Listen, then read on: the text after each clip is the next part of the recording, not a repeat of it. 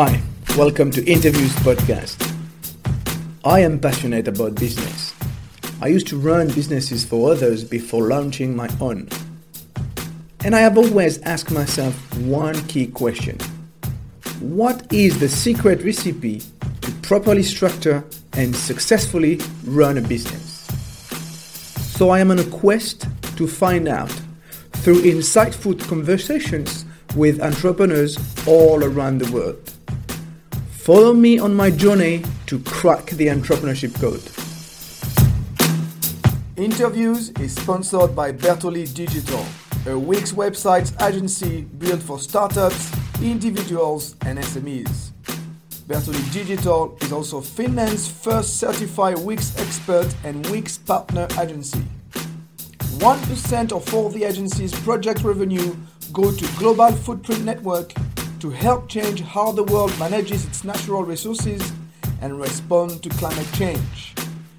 If you want to know more, www.bertolidigital.com or contact at bertolidigital.com.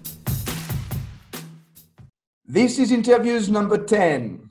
Today I am with Joshua Schulman, the founder and CEO of Schulman Communications Interactive, based in Los Angeles, USA. Hi, Joshua. Thank you very much for joining me. Hi, Laurent. How are you? I'm very good. Yourself? Fantastic. Excellent. So let's start. Please give us a little bit of background about yourself and your business. Sure. I have an interesting coaching business, teaching public speaking and presenting skills, also sales training and business English. So I work with folks all over the world, as well as native speakers as well, to learn to better pitch, present, and persuade. So we learn a lot of wonderful things in our lives, in our careers, whether we're engineers or scientists or doctors or lawyers or entrepreneurs, whatever it might be, we learn what we're going to talk about, but we never really learn how to say it more effectively and how to be more engaging. And at a certain point, you're going to have to get someone's buy-in, right? We're going to have to get that check writer. We're going to have to get the consumer excitement or the corporate excitement. And a lot of that has to be in regards to your passion about your subject matter and what you're talking about. So what are you passionate about? Well, it's interesting. I was an actor for years, and I was passionate, I thought, about being an actor. But the reality was it was about the audience.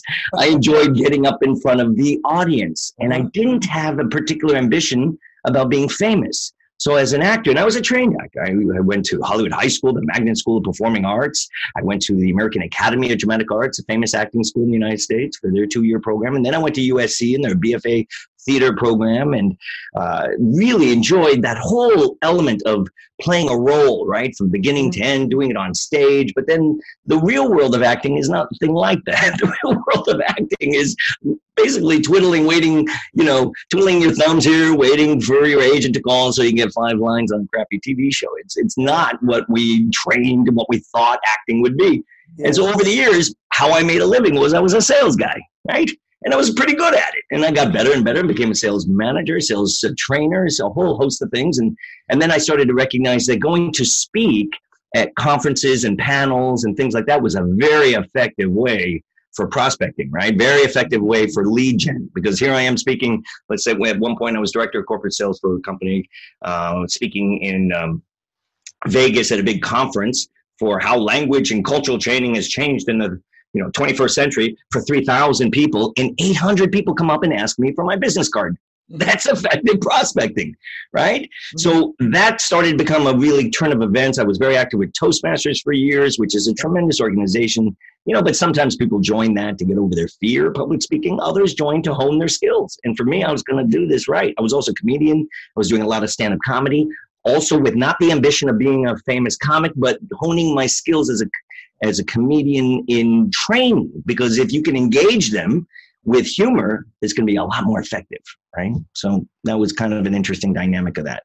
And so all of that started to bring together my interests. I play a lot of poker over the years. I started teaching poker over the years to a lot of business people who did not know how to play because companies were having charity events and benefits, and this was a unique opportunity to network. I love to network. And when I go to network, if I go to a conference or an event or a mixer, there's a game plan. I actually am not just doing that to socialize. Most people aren't. but they don't know why they're there. And it's not often the best use of our time if we're just fooling around. And it's not always that we have to get something. You never know who you meet in this life, right? Not about what they do for you, but how they affect you and connect with you as a human being. And so that became an interesting way. So now I do seminars on poker and also chess. I teach chess. All these things that I love, including acting. I teach acting and voice too. I manifest them in my own modules and programs. I have courses in these things, and it became a unique way to, what do they say when you're a kid? Do what you love and you never work a day in your life. And that was kind of So when did you realize that you could do you could become an entrepreneur and leave from those? I think as an actor, I felt I was an entrepreneur. The way I was positioned was as a commodity to be bought and sold. You're not in control. You don't pick the projects, you get hired. But then I started to recognize when I had a Shakespeare company with my partner, and he was a lawyer by day, and he was a few years older than I, and we coordinated and we created a Shakespeare company. We actually set it up as an entity called the American Shakespeare Company, which was interesting because there was a Royal Shakespeare Company in London, and we were not quite of that stature, but we figured why not? And it wasn't taken as an LLC. And so we built that. And then I would go and approach restaurants, all kinds of businesses to do our Shakespeare presentations, particularly one that was very unique called Shakespeare's Bar and Grill. And I went to the owner and I said, "What is your slowest night?" He said, "Sundays." I said, "I got an idea." And I packed the house.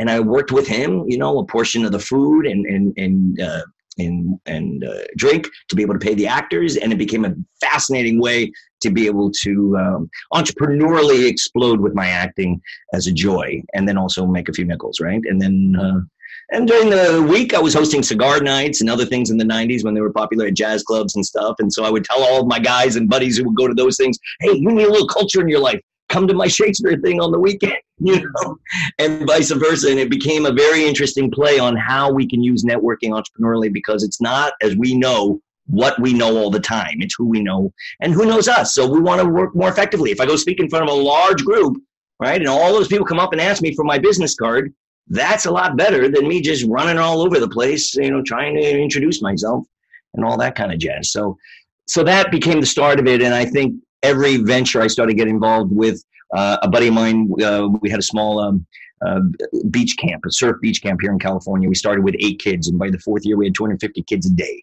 Mm-hmm. My partner still has that business. I'm out of it now. It's the largest surf beach camp in California. So there were a myriad of things I was involved in all the time. And even in my sales roles, I perceived it as an entrepreneur.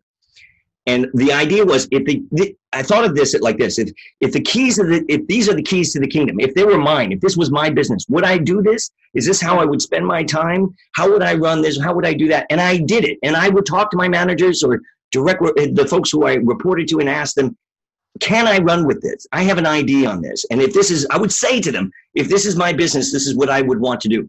And they would say, "Run with it, Josh, go. You want to go to that conference and speak? You want to do this, do that?" No other salespeople were doing that. So it became an opportunity. And then with Toastmasters, I won a lot of, speech contests, over 40 of them. And then in, 2006, I came in 3rd in the regionals for the World Championship of Public Speaking. I beat out like 25,000 people to get to that point. I didn't even win the whole thing, right? If I had come in first, I would have gone to the finals in DC. But that by itself became a very unique feather in my cap, an opportunity. Now, my friends who were winning the whole thing were doing very well, but they were focusing on the cottage industry of Toastmasters, right? To help them with their clubs or maybe contests. I wanted to work with everybody who would never go to a Toastmaster club, or maybe who don't even know what it is. It's a different mindset. All of those things combined entrepreneurially gave me a lot of direction, excitement, and recognizing that this is something, as we like to talk about sometimes in business, SOS, right?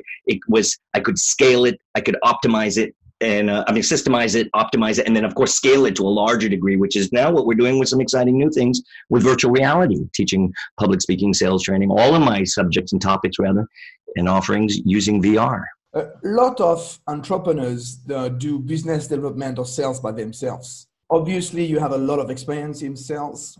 What would you say is required to be a great salesman? I think curiosity is the keyest thing. You've got to want to know when someone asks you a question, want to really explore that, right? You want to ask them questions rather about really wanting to know even more about why they do that. That's why I love, elements like this. I mean, you're really incisive as you ask these questions about what goes on in the tickering mind. I do this too. I'm always asking folks, what makes them successful. And don't tell me you get up early. Don't tell me you work hard, because those things are kind of weird. They don't mean anything. I want to know really, in a practical, useful level, what is it you're doing from that standpoint? So I think those things, curiosity, of course, this notion of tenacity, right? The idea you don't give up, right? They teach these kids, they talk about this element of grit, and it is true. You know, you have to have intelligence. And I talk about this all the time, this notion of IQ, intelligence, yes, EQ, empathy, having that emotional quotient and connection with the person you're working with in whatever capacity, and LQ, which I think is the most important, which is love quotient. Do you even care about what you're selling? Do you care about what you're talking about? People know it's a genuine, authentic thing. And that's what's missing, because many people perceive their sales position or role as just a gig, a job, a transition to go from this thing to that thing, as opposed to a bona fide career. Now, yes, you mentioned something interesting about the entrepreneur who starts. He is the first biz dev guy, right? He's got to get that first whale account or get that check signed for, or get the funding or get the term sheet. But oftentimes they never really cultivated that skill further, and then they hand it off, right? They delegate it to someone else. Yeah, I'm called in all the time. Josh, can you build and train my sales team? I come in for a quarter, 2 quarters, and I do that, and then I move along. And I think that's something of a challenge. I think more entrepreneurs need to learn sales training, from prospecting all the way to close. Yes, how to deal with objections and get referrals, and how to deal with issues of when to move on to the close part of that, right?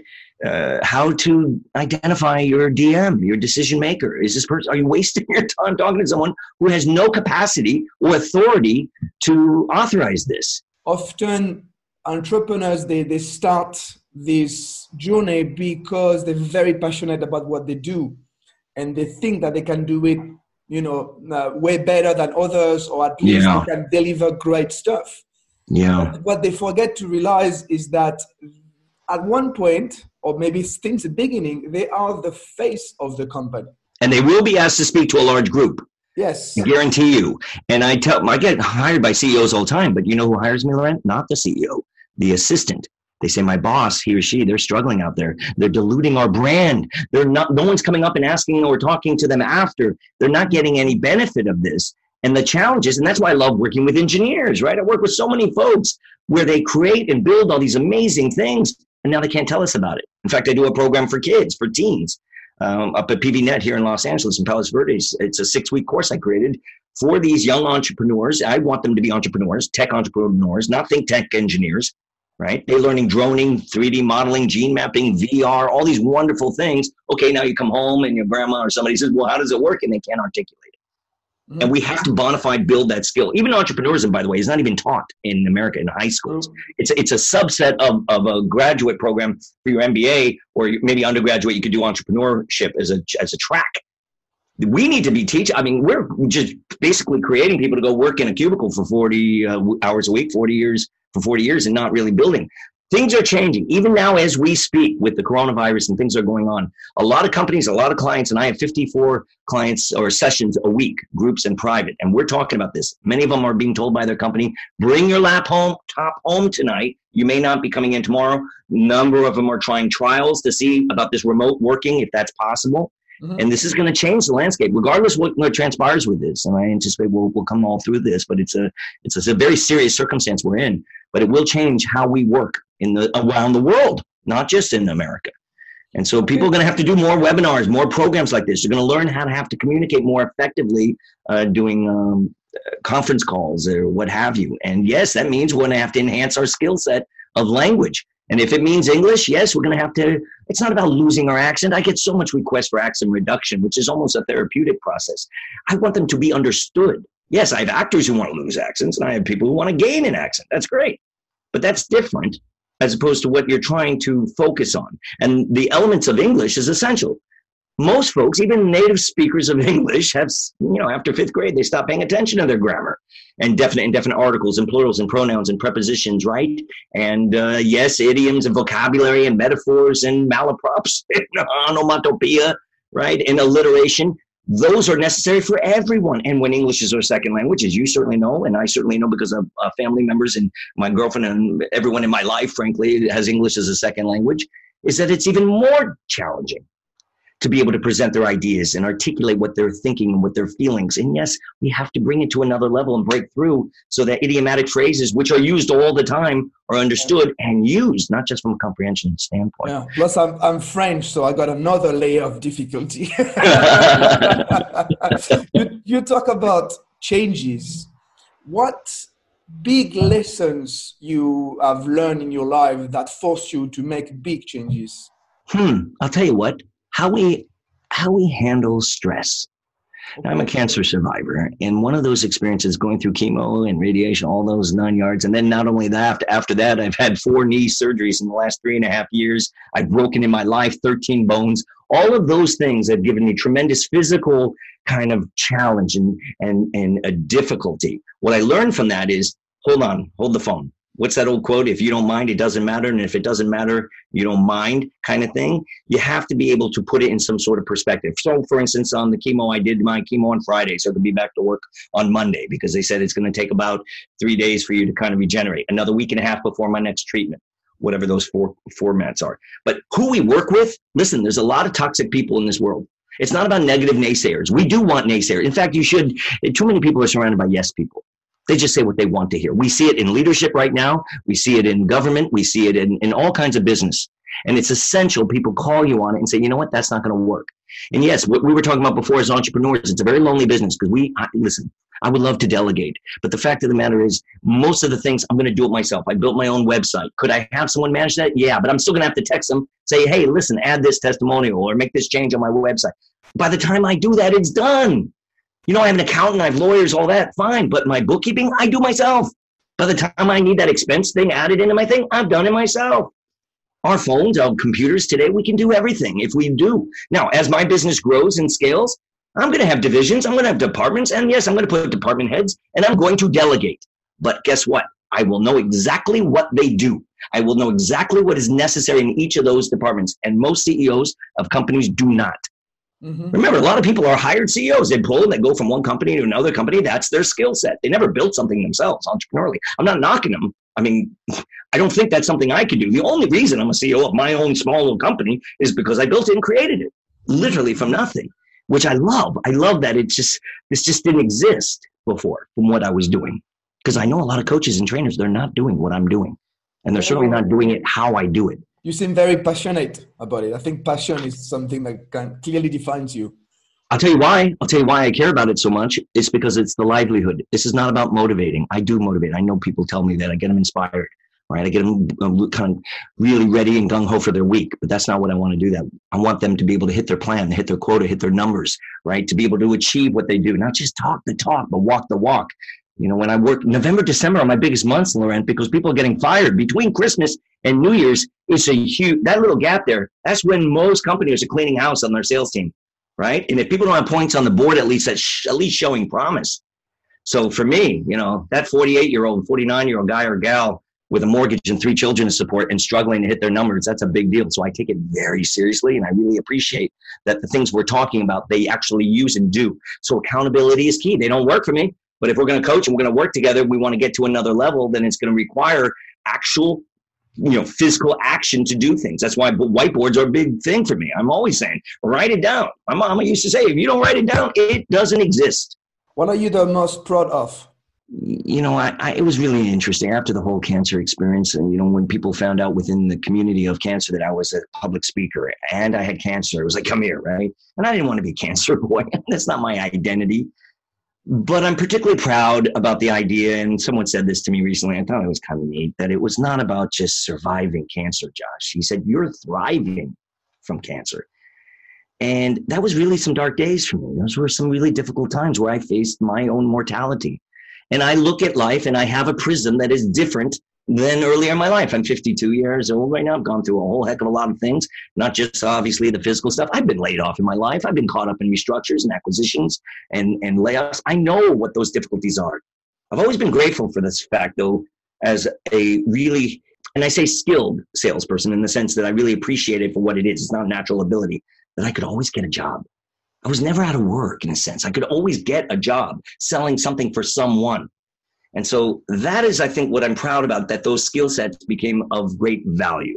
And speaking is what they go hand in hand. And even Warren Buffett always talks about, right? He doesn't talk about his degree from Columbia. He talks about his Dale Carnegie certificate he had in public speaking and sales as being kind of the influence of his success. And so I'm proud of those elements of taking those and actually putting them into motion.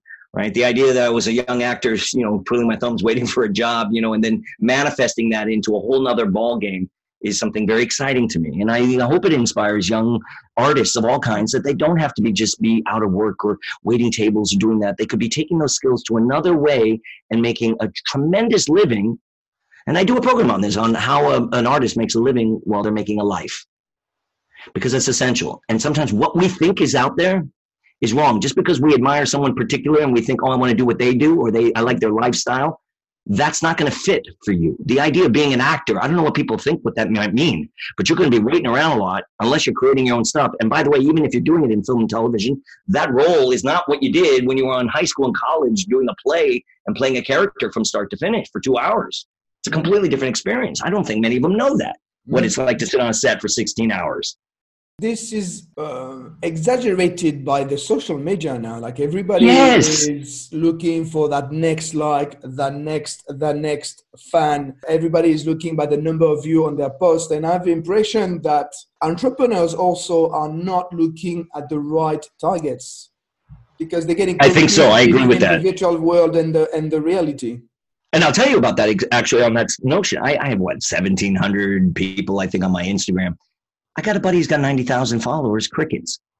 But I get 15, 20 DMs a week. Not decision makers, right? I get the direct messages. And that's exciting. I mean, that's like, I get really interesting response on all social media. In fact, I work with a lot of older folks in their 60s and 70s. And guess what?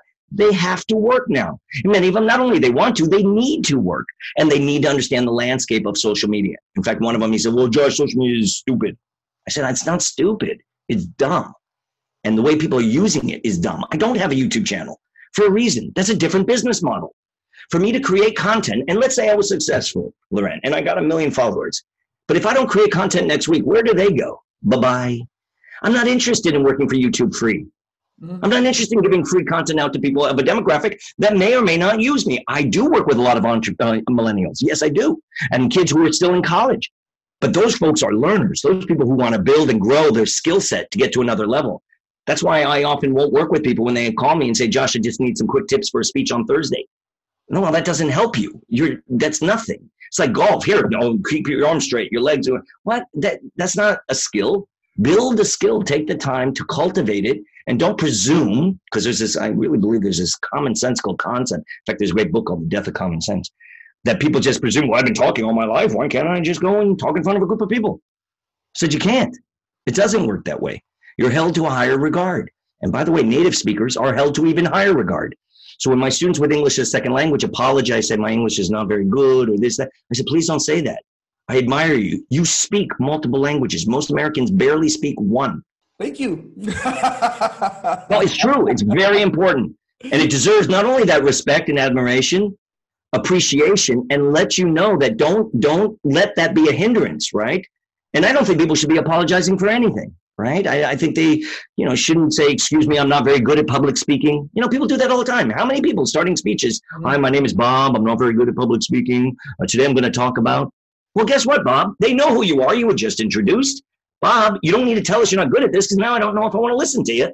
And 3, telling me what you're going to talk about, it's on the piece of paper. I came here to hear what you're talking about. Now, the interesting element you talked about the young kids and this fascination, there's some narcissism going on here. And there is a concern because there is this notion, and I think it always existed to a degree, but it is this fake it till you make it, act as if. When people are young and they're interviewing for a job, they're not hiring you for 30 years of experience. They're hiring you for your potential. They want to see where you can be in this organization. And is there leadership capacity? If you stick around long enough, because most of these kids are quitting after 6, 7 months to something better, because they live in a world of swipe left and right, and there's something better on the horizon. So that becomes kind of a challenge. So people in my age or older, I'm encouraging them, listen, you're bringing a lot to the table. There's a lot of frustrating ageism for a lot of folks. I have a lot of clients in their 60s, as I mentioned, and 70s who were laid off of their companies and want to entrepreneurially start again. something new. But as Phil Knight said from Nike, he wrote a great book on this, and he said that there are two things you have to have in your business as your business plan. Yes, you have to have passion, and you got to have a niche. If you had known everything that you know now, what would you have done differently in the past? That's an interesting question, because I just had a young client ask me, he's 22, he said, Josh, I want to do what you do. I said, you know what? So do I. And at 22, I wouldn't have known what that was. And I think I had to go through a certain amount of layoffs. And look for 30 years, man, I've gotten a chance to look under the hood of all of these companies, over 45, I think almost 50 companies where I work directly with them in different capacities. And I know, and quite frankly, a lot of people know this, the left hand does not know what the right hand's doing. There is just too much inefficiency. There's too much going on that just, you're not stable by going to work for a company. You're not going to be there for 30 years like they did years ago. So those things don't exist. In fact, I tell people, you know what? You want to go out there and come out the gate swinging, fine. I do think if there's an opportunity to go work for somebody for a while and learn on their dime and travel on their dime, they're willing to send you. That's a great opportunity, right? Because then you can see what they do wrong, Laurent, and then you can fix it and say, you know what? When I start my business, I'll be ready. I think what people need is patience. Right? There's this thing called the Dunning-Kruger effect, and the notion is that at a certain point in our life, we think we know everything, usually when we're about 16, but quite frankly, 22 as well, right? Kids are coming out of school, they got it all figured out. Well, you know what? If they say it takes 10 years, 10,000 hours to become an expert, and you're going to have to spend your 20s to do that. You're not going to become a millionaire by 24. Yes, there are circumstances the companies take off, but guess what? The likelihood is you'll probably be fired because you're not mature enough to run the company at that level. And we've seen that now time and time again. Remember, Steve Jobs was fired in the 90s. He was brought back. He crushed it. So I think patience would help. Stop with the compare and contrast. A lot of folks are getting so caught up. I know these kids are going through some, when I say kids, people in their 20s and 30s are struggling with this depression and anxiety. What am I going to do? How am I going to make a living? I can't buy a house. Right? They can't get a car loan or whatever. They need to really slow down and not worry what everybody else is doing. I got a 35-year high school reunion party thing coming up this year. And it's really funny. Many of these people I haven't seen literally since high school. But you take your average kid in their 20s today, they know where every single one of their friends is from literally day one, from kindergarten, and they will for the rest of their life. They're not out of touch with anybody. So that puts a lot of pressure on them. They have to wonder, oh my gosh, look who's getting married. Look who just got his MBA. Look who's starting his business. Look who got, oh my gosh, oh, he got a term sheet. I don't have it. What's going to happen? Focus, stay in your lane. My sister's a therapist. She told me this for years. I love this. I think it's fantastic. People should just stay in their lane. Then they're looking at models, the Kardashians, for example. Oh, yeah. Okay. Right. And they see success. Oh, she's the young one, right? She's a self-made billionaire. Mm-hmm. Okay, that's not a reality. And you know what? Bless her. That their family, they're whatever they're doing, and they've been able to monetize the hell out of that notion of influencer, whatever that is. I think we need to look at that, because this notion of influencing people is not exactly positive. I think a lot of young people, I have a lot of YouTubers. And one young lady, she has 4 million followers. Laurent, she can't get up in front of 40 people. This is a problem. I had 6 clients at VidCon this summer. They want to know how you built channel growth. Tell us your process, how you built your business. And many of them don't know, right? They're like suddenly looking at all these people at them, and they're 23 years old. They don't know what they did. Mm-hmm. There was some luck. I don't believe in luck, by the way. I teach poker and chess and all those other things. And even with my cancer, I don't believe in luck. I believe in randomness. Certain things happen, certain reasons, and I jump on it and I seize it. And I recognize it as a wonderful opportunity. And it's not always about making money. If we focus on opportunities about only what it does for me, then we're giving ourselves a disservice, because there's things we need to learn, and there's people who can teach us. What is your big dream for your business? VR. Virtual reality. I'm very excited where we're going on this. I've been working on this now for 3 years. We're doing some tremendous advancement now with this, where we take your photograph, envelop it on a hyper-realistic avatar. It's got these humanoid characteristics like scratching your head or raising your hand or crossing your arms in disbelief. And based on the intonation and cadence of the speaker, Laurent, we could gamify it. And right now we have already an app. It's called Big Talk. It's not been marketing out to everybody else. My clients have access to it. You get a device. It goes in the headset, in the VR headset. We're also on Oculus Quest and also on Oculus Go. Facebook owns those. But what it does is it enables you to practice your speech right now with where we are with our tech, to look down, you see the wooden floor, you see the lights, you see 300 people in an auditorium. So now you could practice your speeches. My acting students can practice their monologues, right? Another room you go into, you can practice presenting to 15 people around a conference room with your PowerPoint, right? And a third room, there's 4 people asking you questions, right, for job interviewing. This is an awesome opportunity to practice that. And so because of this VR world, you really are ensconced and enveloped by it that you believe you're there. And that can help mitigate anxiety, nerves, stressors, and practice effectively. I believe it, and I'm working on a book on this. Wing it doesn't fly. You have to practice. People do not practice. Oh, I'll just wing it. No, don't just wing it. You're going to humiliate yourself. And then what will happen is it will not go well, and you'll never want to do it again. And then in public speaking, and I often talk about this, there is no room for mediocrity. You're either really good at it or you're not. And if you're not going to keep at it if it doesn't serve a purpose, because it's too stressful. It's too stressful. It is the biggest fear that people have over death, over spiders. And I know that. And I want them to assuage those fears. I want them to get past it because it's not an issue of being a natural. This is a skill set. So take the time, learn the skill set. What does that mean? Break it down systemically. Eye contact, gestures, vocal variety, how to implement humor, how to speak extemporaneously, right? With no notes. Yes, body language and reading people. All of those things help us become better communicators and effective because every action has a reaction. Just like I tell my acting students, just like a lawyer doesn't ask a question he doesn't know the answer to, we all need to be more skilled at what we do and not expect or be entitled or presume it's just going to come. Nothing just comes. Would that be your main recommendation to entrepreneurs out there? Be more skilled at what they do? Yes. If you're not familiar with one element, if you say your weakness is Excel, then go become a champion in your office. Take the time, take a program, of course, go watch it on YouTube. I don't care. And figure out how you can use Excel and more effectively. I have a student who's a math teacher, right? His biggest challenge is his students say, when am I going to need this? I don't need this. I never use this. Yes, you will. We're going to deal with so many unknowns. That's the value of algebra, right? Is that unknown. What's X? What is X? It's elusive. What are we seeking for? What are we trying to attain? And there are ways to do that because others have done it. But what they do, if you follow their process flow exactly, their path, there are other reasons. I don't want someone to go through cancer. My experience of what enlightenment I had to come to certain kind of view. No, but I will tell you, if you work on this element of clarity and vocal variety, you're going to have better elocution. You're going to speak crisper. You're going to speak clearly. People understand what you say. If you're a manager, you can be able to delegate more effectively. Those things we can learn. We should learn. And if we're putting it off, then what do we expect? And so I work with a lot of folks that get to that next level and they say, oh, Josh, I definitely want to work with you. I'm going to wait until I get there. Really? At that point, when they say, hey, Bob, come on in. We'd like you to go present. We're doing a conference here. It's 5,000 people, but I really want to hear about your successes you got. And then he's like, wait a minute, what? Yes. And yes, their arms are crossed and they want to know, why is this guy so successful? He can't even present his idea. How did he even get funding for this thing? Mm-hmm. So it actually will backfire. So I always tell people, if you're good at what you do, I guarantee you'll be asked to speak to a large group. And guess what? If you're really good at it, people are going to come up and ask you to speak at their organization. And they're going to ask you a simple question. What's your rate?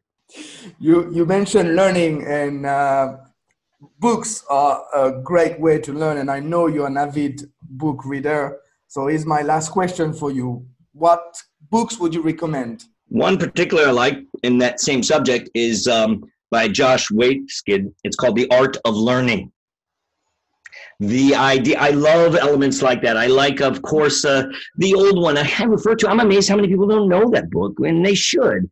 How to Win Friends and Influence People. It's kind of a weird title, but it has value. It was written in 1936, but there's a new one that came out about 10 years ago called How to Win Friends and Influence People in the Digital Age.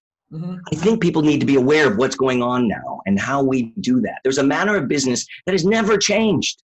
If you look at some of the most skilled people in the world, what is it they're doing? How are they doing what they're doing? How do they manage their day? And so there's a lot from us to learn from others and then see how we can put it into practicality ourselves and get rid of all the things that are confusing us and stressing us out and and take a moment, to appreciate the wonderful things in life. And, look, I love video games. I've been a big gamer since the 70s, right? With Pong and all that. I've loved to see the development of technology over the years. That's just one part of all kinds of things. VR, I love virtual reality. Why? I've been doing it for years now. Nobody knows what I'm talking about. I box every morning on that. I burn 300 calories in 30 minutes. Why aren't people on VR for health? It's fantastic for fitness. There are a whole realm of things that are really, really important. I believe people should be getting standing desks. Stop sitting all day long. There's a lot of specific, I think people need to be drinking more water, right? Not waiting till they're thirsty. They need to get those red blood cells in their brain. They got to get that oxygen. They need to be thinking clearer. They have to have better acuity and mental sharpness. There's a whole host of things. They do need to find ways to eat better. We got to find, I'm not saying people should go vegan or this, and do whatever they like to do, but recognize if you eat a lot of carbs and a lot of sugar, you're going to be tired. If you're tired, guess what? Zero productivity. That's why we have in America the 10 o'clock coffee break, and then the 3 o'clock, people have these big sandwiches for lunch, and no wonder they're exhausted by 3 o'clock. That's affecting our productivity. And I don't mean about how we're making money. I'm talking about how we're thinking and getting done what we want to do. We all got 24/7. We don't know how long we have, right, on this green earth. Let's make it useful and worthwhile. Thank you very much, Joshua, for your passion. You're very welcome, my friend. Guys, thank you very much for listening. I hope you got some very practical tips from today's conversation, and see you next time. Bye-bye.